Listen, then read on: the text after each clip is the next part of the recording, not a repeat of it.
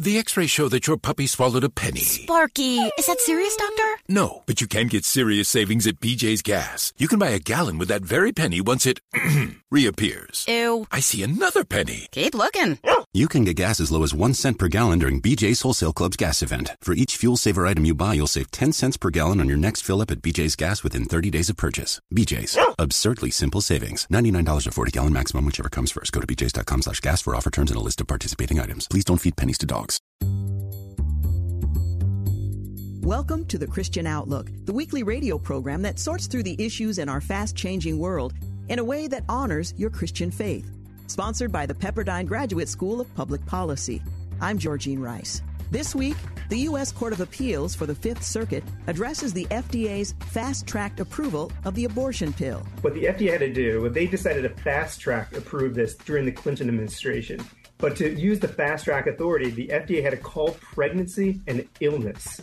And the revealing conduct of the abortion lobby. The abortion industry will do everything that they can to keep women from being able to choose life. We'll look at the Great Dechurching of our nation. 1 in 6 adult Americans used to go to church at least once a month, but now less than once per year. And a key piece of the puzzle. When somebody is moving, the most important thing that you can do, help that person finding a good, healthy local church. I'm Georgene Rice, and I'm glad to be with you once again. I'm coming to you from Portland and my home station of KPDQ. And I'm pleased to announce that my program is also live in Seattle on 8:20 a.m. The Word. You can catch that stream at thewordseattle.com and catch the stream of my home station here in Portland at kpdq.com. Thanks for joining us. We'll begin with the issue of life. In June of last year, the U.S. Supreme Court released the Dobbs decision, stating in language that still moves me every time I hear it, Roe and Casey are overruled, and the authority to regulate abortion is returned to the people and their elected representatives. The abortion industry didn't waste any time responding. They knew that many states were prepared to protect the unborn, and thus they began aggressively pushing the abortion pill in order to mail the drug across state lines. But the means by which this drug made it to the market in the first place were nefarious. I'll let our guest explain. Erik Baptist of ADF, the Alliance Defending Freedom, was a guest of Scott Furrow on KKLA in Los Angeles. So tell us what's happening with the abortion pill, mifepristone, and there have been a few decisions. See, and this changes things with the different states having different rules about abortions, limitations, 15 weeks, 6 weeks, no abortions, different things. It's an entirely different conversation if the pills can be mailed over state lines. And so describe this issue to us. Yeah, and before I worked on this case, I didn't even know all the facts behind it because I still do. I go pray outside of the local abortion facility and think the brick and mortar abortion facility is what most people do. In reality, over 50%, maybe even 60% of all abortions are committed by chemical means, and largely within the homes, dorm rooms, or bathrooms of women across this country. It's Did you say 60% now? 60%. Correct. Yeah, that's huge. People need to understand that. And so what last year when the Supreme Court issued its Dobbs decision overturning Roe v. Wade, one of the things it said was the promise of Dobbs was to return the issue of abortion back to the people and their elected representatives. But ever since the Dobbs decision, the Biden administration in particular has sought to undermine those states and those people who have decided to protect life and women who are harmed by abortion by mailing these drugs across state lines to states where these restrictions and protections reside. And so the promise of Dobbs cannot be fulfilled unless the abortion pill or chemical abortion drugs are taken off the marketplace or basic protections are put back into place that the Biden administration in particular have removed. We had a guest on a while ago who was an OBGYN who was describing what this pill does and the difficulties that women actually have. It's not communicated. It's another thing where the dangerous side to this and then what actually happens to your body, what you have to go through after. It's not just you take a pill and forget about it. It is a traumatic thing that's going to happen to women when they take this pill, but no one's talking about the danger of it. Correct. It's a 2-drug regimen. The first one, as you said, is mifepristone. That essentially ends the unborn life inside the mother. The second one is misoprostol, and that induces labor and delivery of the baby from the mother. And so what happens is, because the Biden administration says you no longer have to see a doctor, you never have to have an in-person visit to determine you have any complications, and you can do this from, they say, the comfort of your own home, but really it's not the safety of your own home. It's not in the safety of a medical facility. It's doing it by yourself. So when women go through this horrific incident where they have this induced miscarriage and an abortion at home, we have stories upon stories where women are just horrified by what they see once the baby comes out of them. They have been lied to. They didn't realize what they were doing to themselves and to their unborn baby. This case revolves a lot around the FDA and their decision to allow this pill to be distributed. What did the FDA do wrong in their evaluation of this medicine? Well, I will answer that with a rhetorical question. What did they do right? Right. Because from the beginning, what the FDA had to do, they decided to fast-track approve this during the Clinton administration. But to use the fast-track authority, the FDA had to call pregnancy an illness, which we all know is patently untrue. I didn't know that part. Yeah, and so this is part of our lawsuit. We said, well, they used the wrong approval pathway, and by doing so, they had to call pregnancy an illness. And one of the judges of our court from last week asked the FDA's attorneys, the U.S. Department of Justice, and said, because when we had oral argument in front of the court, it's right after Mother's Day, they said, did we celebrate an illness on Mother's Day? Because he was like, how can the FDA with a straight face call pregnancy an illness? But that's exactly what the FDA had to do. They were supposed to study the effects of this drug on teenage girls because there's a law and a rule that requires that. They waived that requirement. So again, we don't know the short-term or long-term impacts of girls who get this drug. And frankly, there's no age minimum to this drug. So anybody can get this drug without parental consent, without knowledge. And that is what's happened across the United States. And a basic requirement of the FDA by Congress when they delegated this authority to the FDA is when you have a drug and you approve it, based on its labeled use and its instructions, you should have safety tests that show that the drug is safe and effective for the use on the label. One thing the FDA has never done in its 22 years of this drug is studied the actual labeled use of this drug. They always have additional protections, such as an ultrasound, when they conduct these studies. But what we know is there's never been a requirement to conduct an ultrasound to identify life-threatening ectopic pregnancies or to even determine gestational age, because the FDA once said it was up to 7 weeks. Now it's to 10 weeks. As the baby gets older, more complications are likely to occur. And they just have refused to do anything about it. This is a huge scandal, scientifically. We're living in an age when we don't trust our institutions anyway. And, every time I see a drug advertised on TV, it tells me how great it's going to be for me. But then there's the fine print and the guy who talks really fast at the end. He says, don't use this if you like to live in the daytime. Don't do all this. It's going to cause all these things. It's going to cause diarrhea and sore joints or death. They have to put that in there, right? But they're not doing that so much with this drug. Is that correct? Well, they are not even tracking the complications, so It's very unfortunate. But one thing the FDA has never done is required emergency room doctors or doctors who actually treat women for these complications to report these adverse events. But the one thing in 2016 at the end of the Obama administration that they required or took away was not reporting any non-fatal complications. So a woman could go to the emergency room, have to be resuscitated twice, almost bleed out to death. And the FDA says, we don't want to know about that complication. And then during the Biden administration says, well, we're not getting a lot of information on complications, so we think this is going to be okay, and we can remove the requirement to at least have an in-person visit, and you can just have this done by mail. And the courts have repeatedly now struck down the FDA's decisions based on such flawed data reporting. So where is it at in the courts now, and what is the next step here? Well, we wanted the district court and all of our claims to take the drug off the marketplace because the approval was illegal, because pregnancy is not an illness. So does that mean it's completely off the marketplace now? You can't get it? No, there was, unfortunately, in April, the Supreme Court hit the pause button on our victories. That's right. One could argue that we were winning too much too quickly after 22 years of having this drug on the marketplace. The Supreme Court hit the pause button and says, let's go through the normal appeals process. So just last week, we won on the Court of Appeals, striking down the Obama era and Biden era changes to this regimen, which were highly dangerous to women and girls who take this drug. And now the Biden administration says they're going to take this on appeal to the U.S. Supreme Court. They typically have 90 days, so maybe by November we'll see an appeal to the U.S. Supreme Court by the Biden administration on this. We'll keep you updated, as this case will likely appear before the nation's highest court. I'd like to highlight a revealing aspect of the ongoing battle over the abortion pill. It's really a two-pill regimen.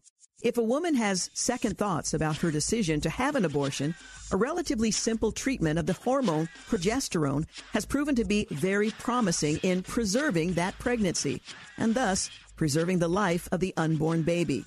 But there is fierce opposition. Here's Nicole Hunt of Focus on the Family, again with Scott Furrow. Nicole, what's the pushback? Has there been any official, pushback that says, no, this is bad? Because it does seem to me that this is hard to argue against, because really it's not, certainly it's pro-life in the sense that you are giving women a better opportunity to choose life. But if you're genuinely pro-choice, then you would support a choice of life the same as you might support a choice of death.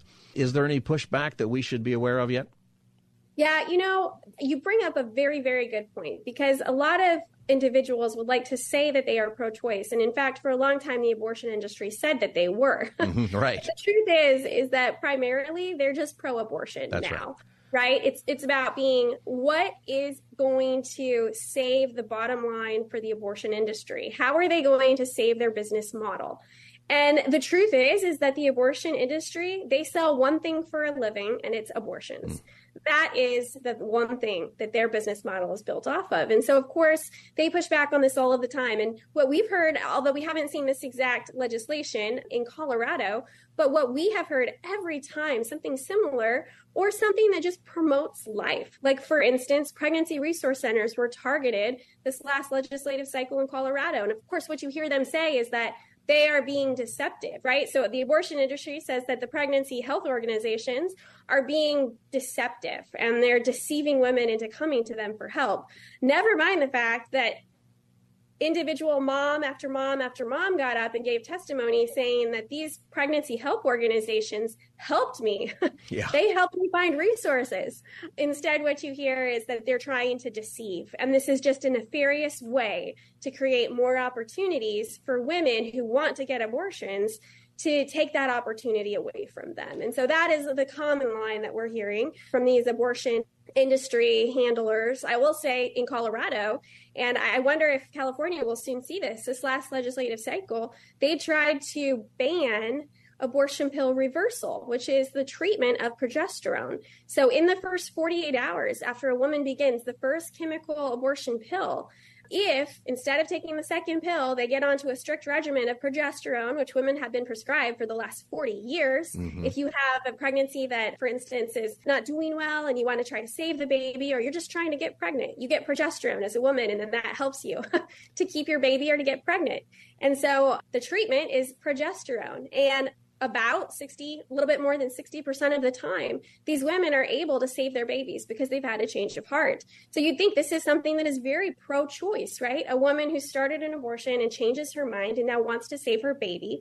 And the abortion industry has gone after them. And so right now in Colorado, it's basically in limbo. The law went into effect, and then our attorney general had to say, okay, we're not going to enforce it quite yet, because they were immediately sued by a public interest law firm on behalf of a Catholic health clinic, actually. Yeah. And so the rules are currently being stipulated, but sometime around October, we're expecting the rules to come out. And if the rules say, by the health organizations, say it's okay for the state to prosecute these healthcare organizations that help women get this pill, then it's very likely that we're going to see this lawsuit back in motion again. But the point is that the abortion industry will do everything that they can to keep women from being able to choose life.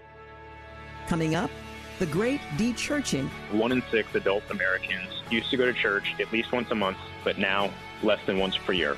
When the Christian Outlook returns in a moment.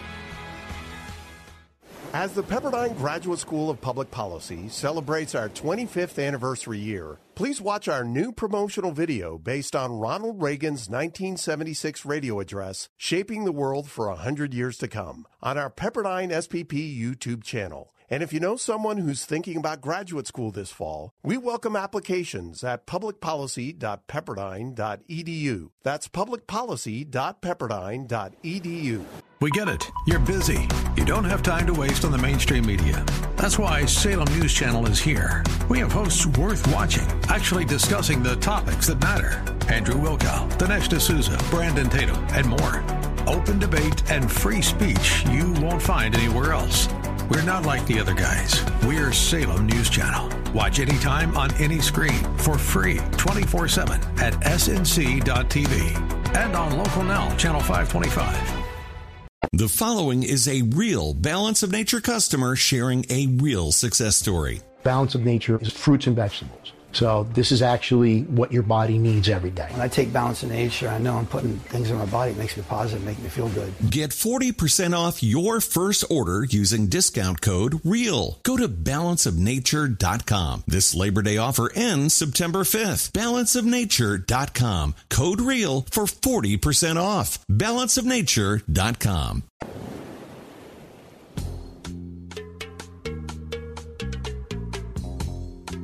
Welcome back to the Christian Outlook. I'm Georgene Rice. Our nation is becoming more secular. And as the nation becomes more secular, fewer Americans are attending church on a weekly basis. That may not surprise you. I know I see it and feel it here at home in the city of Portland. But the magnitude of the changes we're seeing may well surprise you. Michael Graham is co-author of The Great Dechurching, Who's Leaving, Why They're Going, and What Will It Take to Bring Them Back.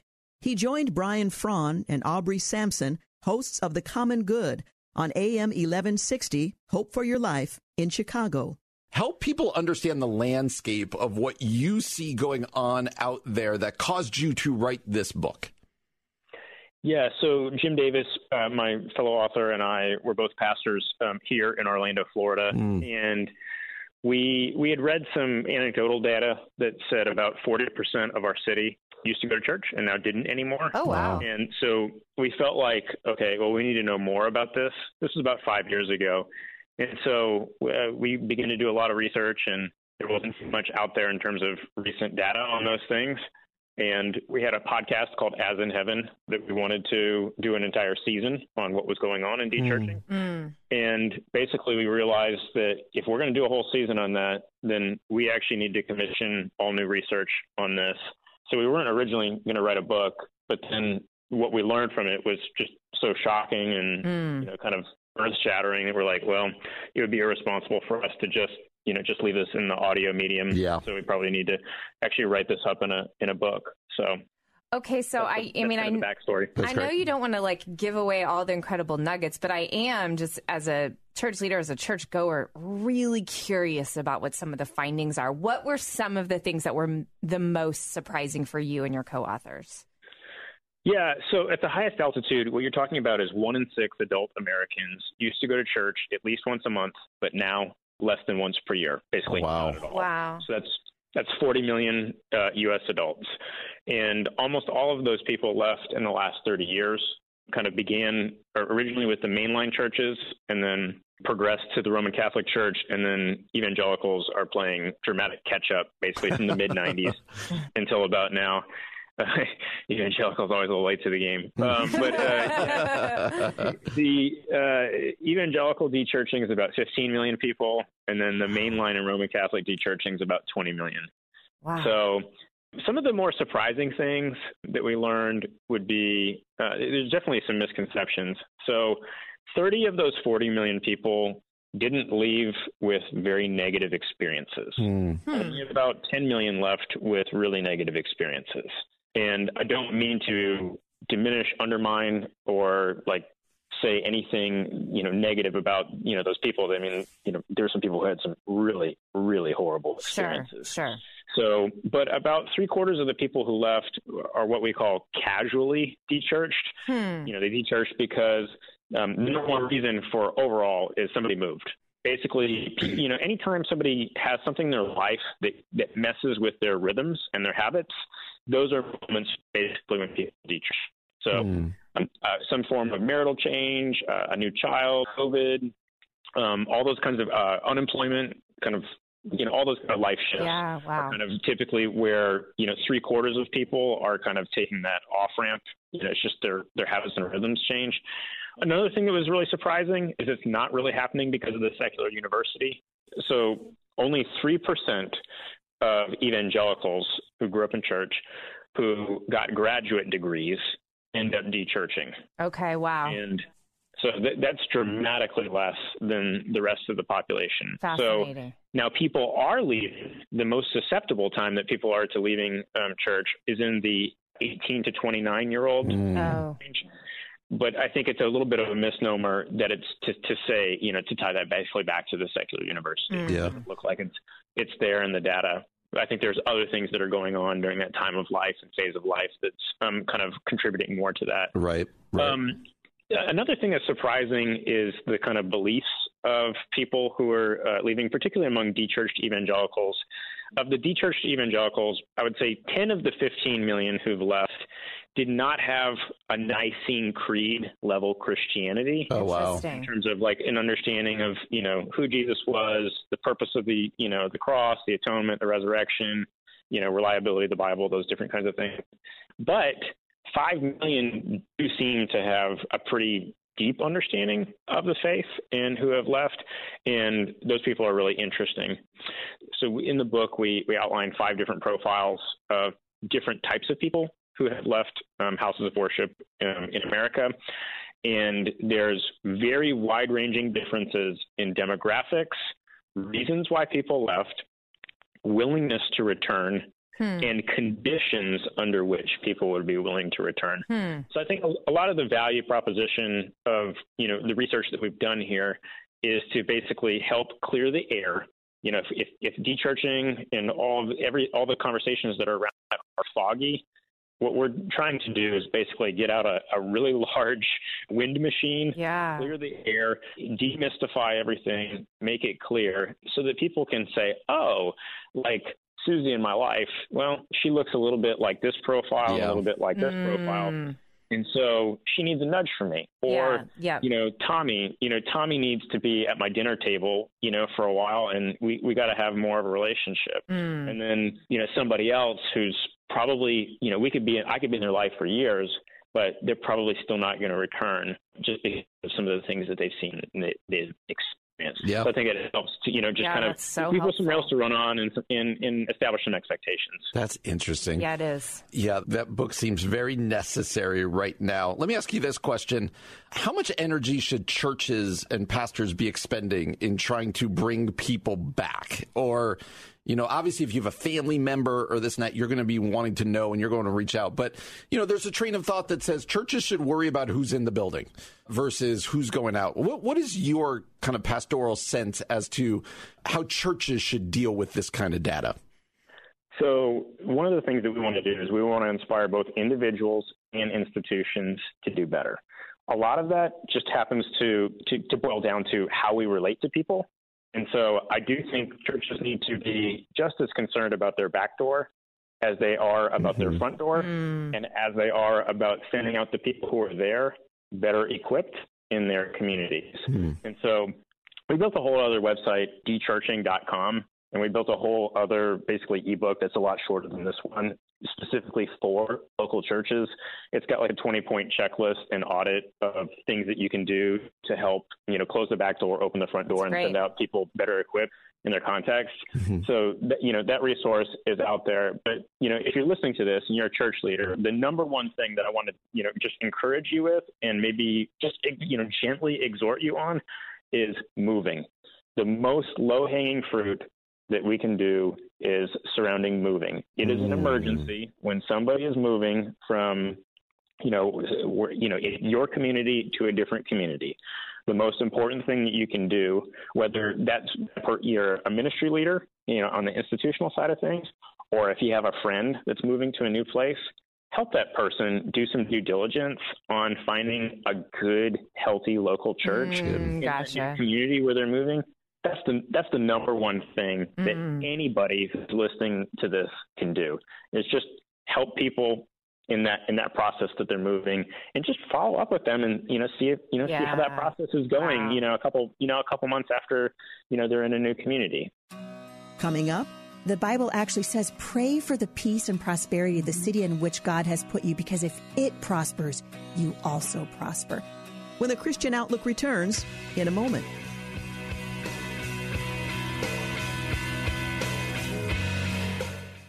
Hi, it's Mike Gallagher. I start every day by reading through the stories at Daybreak Insider. In just 10 minutes, I can zip through 10 stories that help me start my day and help shape where I go with The Mike Gallagher Show. Over 250,000 people get Daybreak Insider by email daily, and it's available to you at no cost. Go to daybreakinsider.com and simply plug in your email. That's daybreakinsider.com. In 5 minutes, you will be the most informed person in the office. That's daybreakinsider.com. When I grow up, I want to work for a woke company, like super woke. When I grow up, I want to be hired based on what I look like rather than my skills. I want to be judged by my political beliefs. I want to get promoted based on my chromosomes. When I grow up, I want to be offended by my coworkers and walk around the office on eggshells and have my words policed by HR. Words like grandfather, peanut gallery, long time no see, no can do. When I grow up, I want to be obsessed with emotional safety and do workplace sensitivity training all day long. When I grow up, I want to climb the corporate ladder. Just by following the crowd. I want to be a conformist. I want to weaponize my pronouns. What are pronouns? It's time to grow up and get back to work. Introducing the #1 woke-free job board in America, redballoon.work. Hey everyone, this is Jordan Seculo. You've spoken and we've heard you loud and clear. That's why this month we're doing something big. We're proud to announce our brand new ACLJ Life and Liberty Drive. Our legal teams will be focusing on the issues that you, our ACLJ members, have told us matter the most to you: life and religious liberty. We're redoubling our efforts to beat back the radical left's attack on your constitutional religious freedoms and to defend the sanctity of human life. Life and liberty are the cornerstones of our great nation, but they're not guaranteed. When the values we hold dear are under attack, it's up to all of us to take a stand or risk losing them forever. This is not just a call to fund our legal battles. This is your moment to get in the fight. Just as before, every tax-deductible gift will be doubled, dollar for dollar, through the ACLJ Life and Liberty Drive, giving you twice the impact to defend your freedoms and help us fight to literally save lives. Join the ACLJ in the fight to keep America free. Welcome back to the Christian Outlook, brought to you in partnership with the Pepperdine Graduate School of Public Policy. Learn more at publicpolicy.pepperdine.edu. I'm Georgene Rice. Why was I chosen to live in an increasingly secular 21st century America? Why has God placed me here and now? If you've ever felt that way or something similar, I think you'll appreciate my friend and recent guest, Heidi St. She's a homeschool mom of 7, a podcaster, and author of MomStrong 365, a daily devotional to encourage and empower everyday moms. She was a guest on my program. Our family has always been at the front lines of what's going on in the culture and believing that this is our time. We were born for this time in human history. And I don't think God's looking down at this generation going, man, I sure picked the wrong people for the for the battle. And I think it's worth fighting. God loves the people of this world. We know it because his word boldly declares it. And right now we're under attack in every area of the culture. And I just want to encourage people, God's not asleep. He's not afraid. And if he's not asleep and he's not afraid, then I don't want to be asleep or afraid either. Yeah, and you just made the point that every one of us has a significant role to play on his timeline. There's a purpose and a call on each one of us. Some of us are so overwhelmed that we've simply withdrawn. We don't know where to begin, where to put our hand in. What do you say to moms, to families who are seeing what's happening in our culture and don't even know where to begin because it is so overwhelming, and maybe have lost confidence that God is at work, that he could possibly use me in the midst of all that's happening? Yeah, this is such a great question, and I think a lot of us are feeling it now. Mm-hmm. If we're not feeling overwhelmed by what's going on in the culture, we're not paying attention, right? But I was just reading to my podcast audience the other day out of Jeremiah 29, right? Talking, this is the prophet Jeremiah talking to the Israelites who were in the midst of a Babylonian captivity. Why were they there? Because they disobeyed God again and again and again. We can learn a lot from the Israelites. And yet God's instruction through Jeremiah to them in the midst of this captivity was, have children, plant vineyards, give your sons and your daughters in marriage. The Bible actually says, pray for the peace and prosperity of the city in which God has put you, because if it prospers, you also prosper. And I think that's the answer. So when people say to me, I don't know what to do, I'm overwhelmed, I will usually say, what is the issue that just makes your heart break? Is it abortion? Is it what's happening to our children through the lie that is transgenderism? What is it that God has burdened your heart for? Chances are that's the area that God wants you to speak into. We can't speak into every single area of the culture, right? And so it's asking the Lord. I love to tell moms because, I have 7 children, obviously, and I have a passion for mothers. If there's a mother listening to this and she's got little ones at home and she's a nursing infant and I'm not talking about that. I'm not talking to her, right? Prayer is a powerful weapon. If you're in a season of life right now that defies you doing anything besides just, wrangling your children and keeping your home, God understands that too. And there's power in prayer. There's so much power in it. And so no matter where we are, whatever season of life we're in, God wants to use us. I think the question is just going before him and saying, Father, what does it look like for me in this season of my life? I think that the Lord is raising up a generation of young people, this generation of young people asking more questions than my generation. I grew up in the 70s and we were too arrogant to ask the questions, right? Because we had it all figured out. This generation's looking around going, something's wrong. Something's really wrong. And they're starting to ask questions. We need to be there with the answers that come from the hope that we have in Jesus Christ. It's an amazing time to be a Christian. I don't feel discouraged. I'm angry, if I'm honest. I'm angry at they're attacking our children in particular. But I'm not discouraged because I know that God's always at work. And so my friend Mike Ferris always says, the best way to lose a battle, don't show up to fight. Yeah, and far too many of us have simply chosen not to show up. Yeah, it's true. And we don't show up alone. God is in us. He is for us. He is with us. And we just need to have the courage by the power of his Spirit to step forward and do what he's calling us to do. Yeah, it's so true. It's interesting. You mentioned that I ran for Congress last year. One of the most difficult things that I have ever done, tried to undertake. And we came very close to winning the primary in Washington's 3rd Congressional District. And my takeaway from that was that when God calls us to do something, he's not necessarily calling us to win. He's calling us to obey. We learn through obedience. And I learned that there are bad people, frankly, on both sides of the political aisle. We are called to be salt and light wherever we go. And my friend Rob McCoy came up here and campaigned with me with Rick Green and some other just powerhouses from around the country. And I told him one morning when I went out to campaign, I said, I'm just so tired. Not only that, but I'm starting to get afraid. People sending me hate mail and death threats and all. And he looked at me and he said, I don't ever want to hear the word afraid come out of your mouth again. He said, either you're here because God appointed you for this time in history, or you're not here, and you are here. And so nothing's going to take you out before the Lord of Heaven's army says it's time. And so you can walk this thing out in confidence, boldly, because you know that the Lord is by your side. And he said, I'll never leave you and I'll never forsake you. And that was pivotal in my run for Congress, because it took the fear out of the way that I was operating. And the Lord said, don't be afraid. And I think if Christians could get that, if we could really get it deep down into our hearts, we would start showing up for school board meetings. We would start going to the library boards. We would start speaking out about what's happening to our children, knowing that our hands and our lives and our times belong to the Lord. There's more of my conversation with Heidi St. John. You can find it at ChristianOutlook.com. Coming up, Plain Talk on Gender. If you have to depend on pronouns and unsuitable hormones and scalpels to make a supposed transition from what you are to what you are not, it is a lie. When the Christian Outlook returns in a moment. Stay with us. As the Pepperdine Graduate School of Public Policy celebrates our 25th anniversary year, please watch our new promotional video based on Ronald Reagan's 1976 radio address, Shaping the World for 100 Years to Come, on our Pepperdine SPP YouTube channel. And if you know someone who's thinking about graduate school this fall, we welcome applications at publicpolicy.pepperdine.edu. That's publicpolicy.pepperdine.edu. Welcome back to the Christian Outlook. I'm Georgene Rice. Over the last 5 or 6 years, we've witnessed some disturbing and dramatic changes. Case in point, the number of people who have undergone a transgender surgery tripled from 2016 to 2019. In the year 2016, there were just under 14,000 health system encounters for gender identity disorders.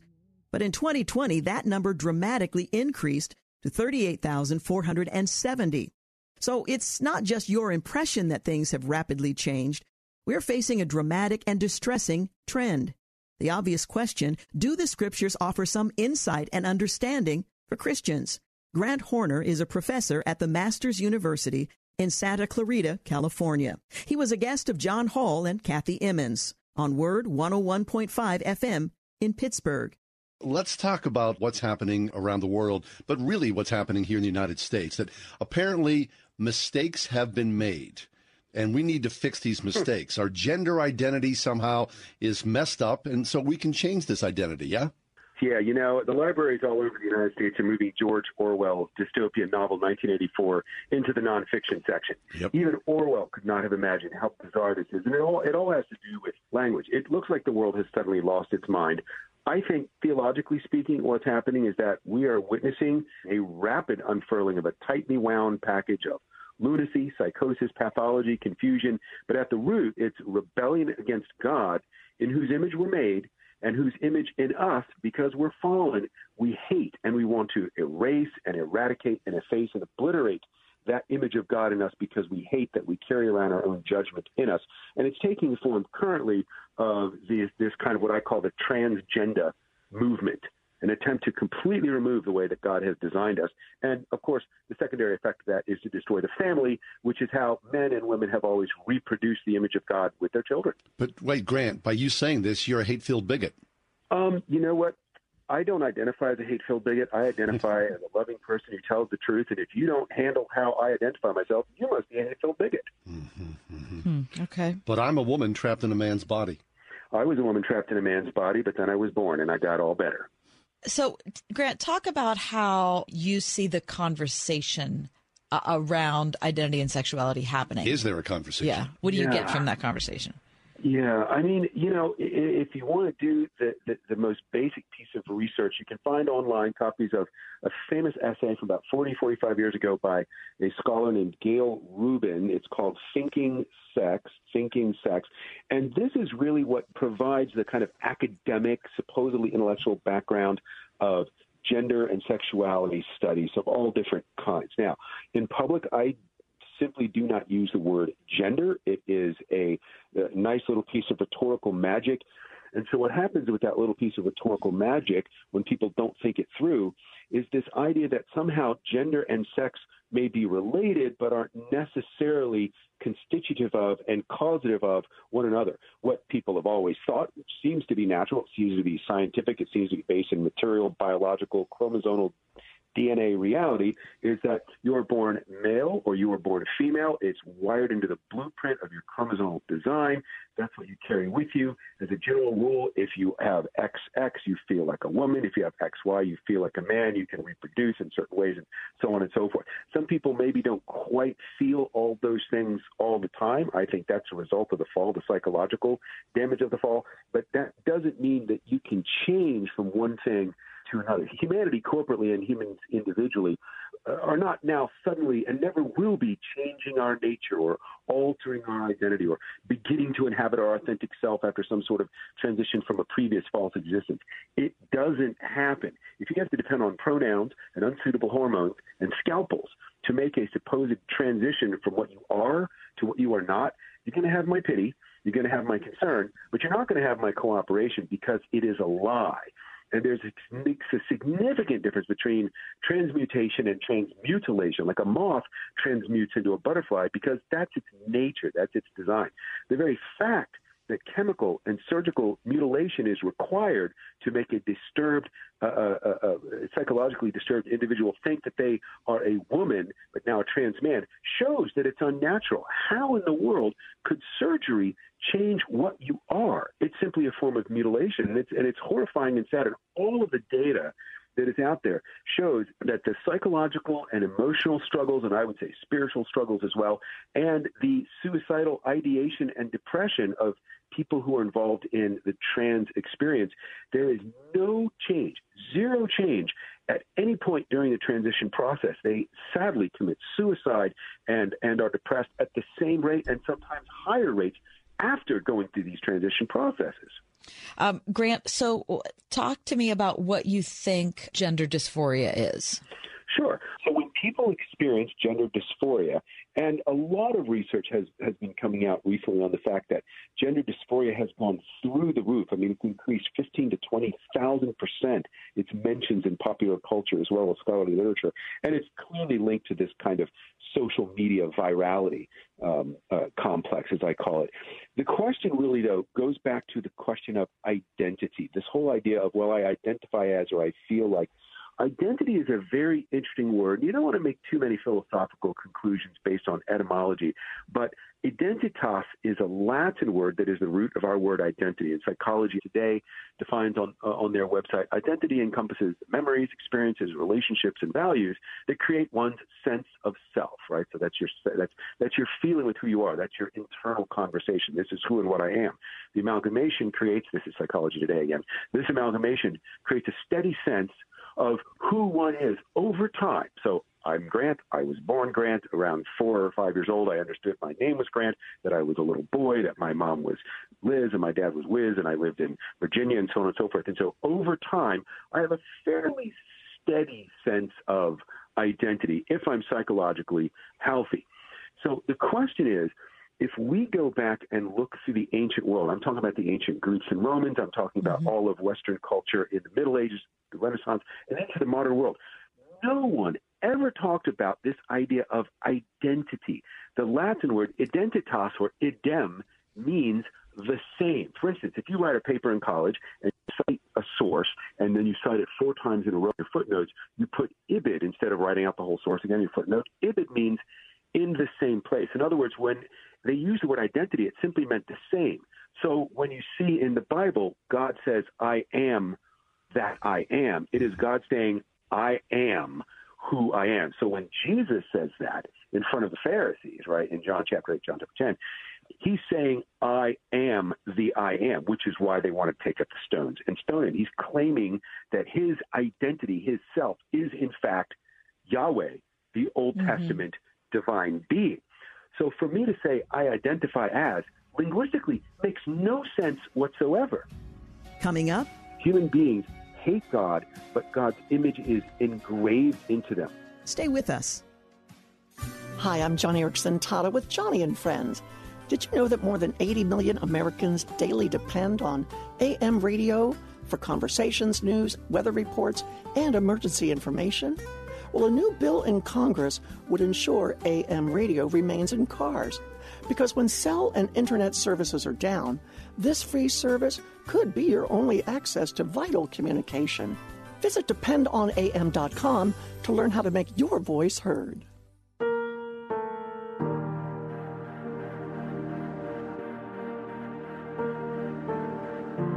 Welcome back to the Christian Outlook. I'm Georgene Rice. As we look at the heartbreaking fruit of the sexual and moral revolution, one question looms. How did we get here? Grant Horner gets to the heart of the matter. Let's return for a few more minutes of his conversation with John Hall and Kathy Emmons.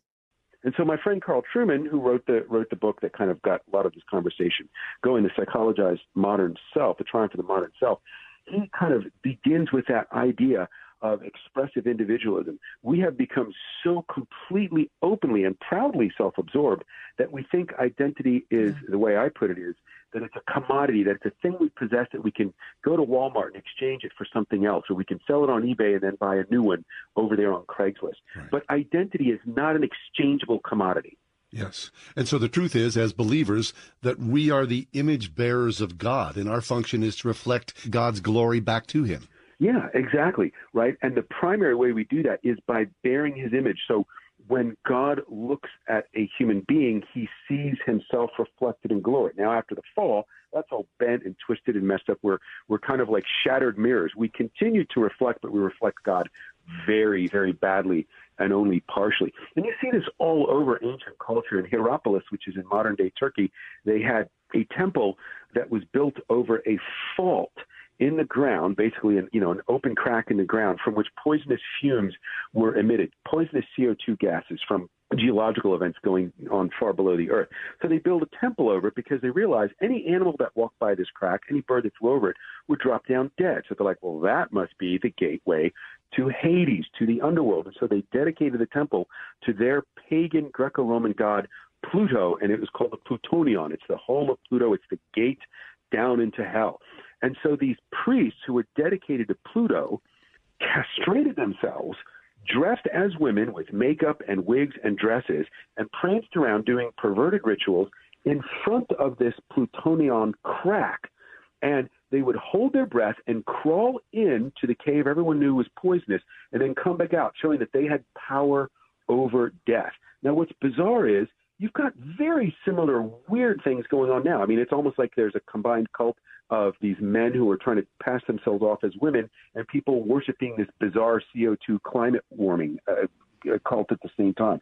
There's nothing new under the sun. It's the same old thing over and over again, and it's all based in a pagan desire to, as John Calvin says in book 1 of, and book 2 of the Institutes of the Christian Religion in 1559, human beings hate God, but God's image is engraved into them. And so the more we hate God, the harder we try and scratch and erase and efface that image out.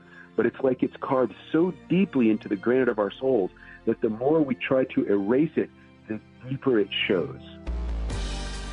Thank you for joining us for the Christian Outlook. If you enjoyed the program, be sure to mention it to a friend and send them to thechristianoutlook.com. Encourage them to sign up for our podcast. Our program has been brought to you in part through our partnership with the Pepperdine Graduate School of Public Policy. For executive producer Russell Shubin and producers David Pouchon and James Blend, I'm Georgene Rice. Join us again next time for the Christian Outlook. She expects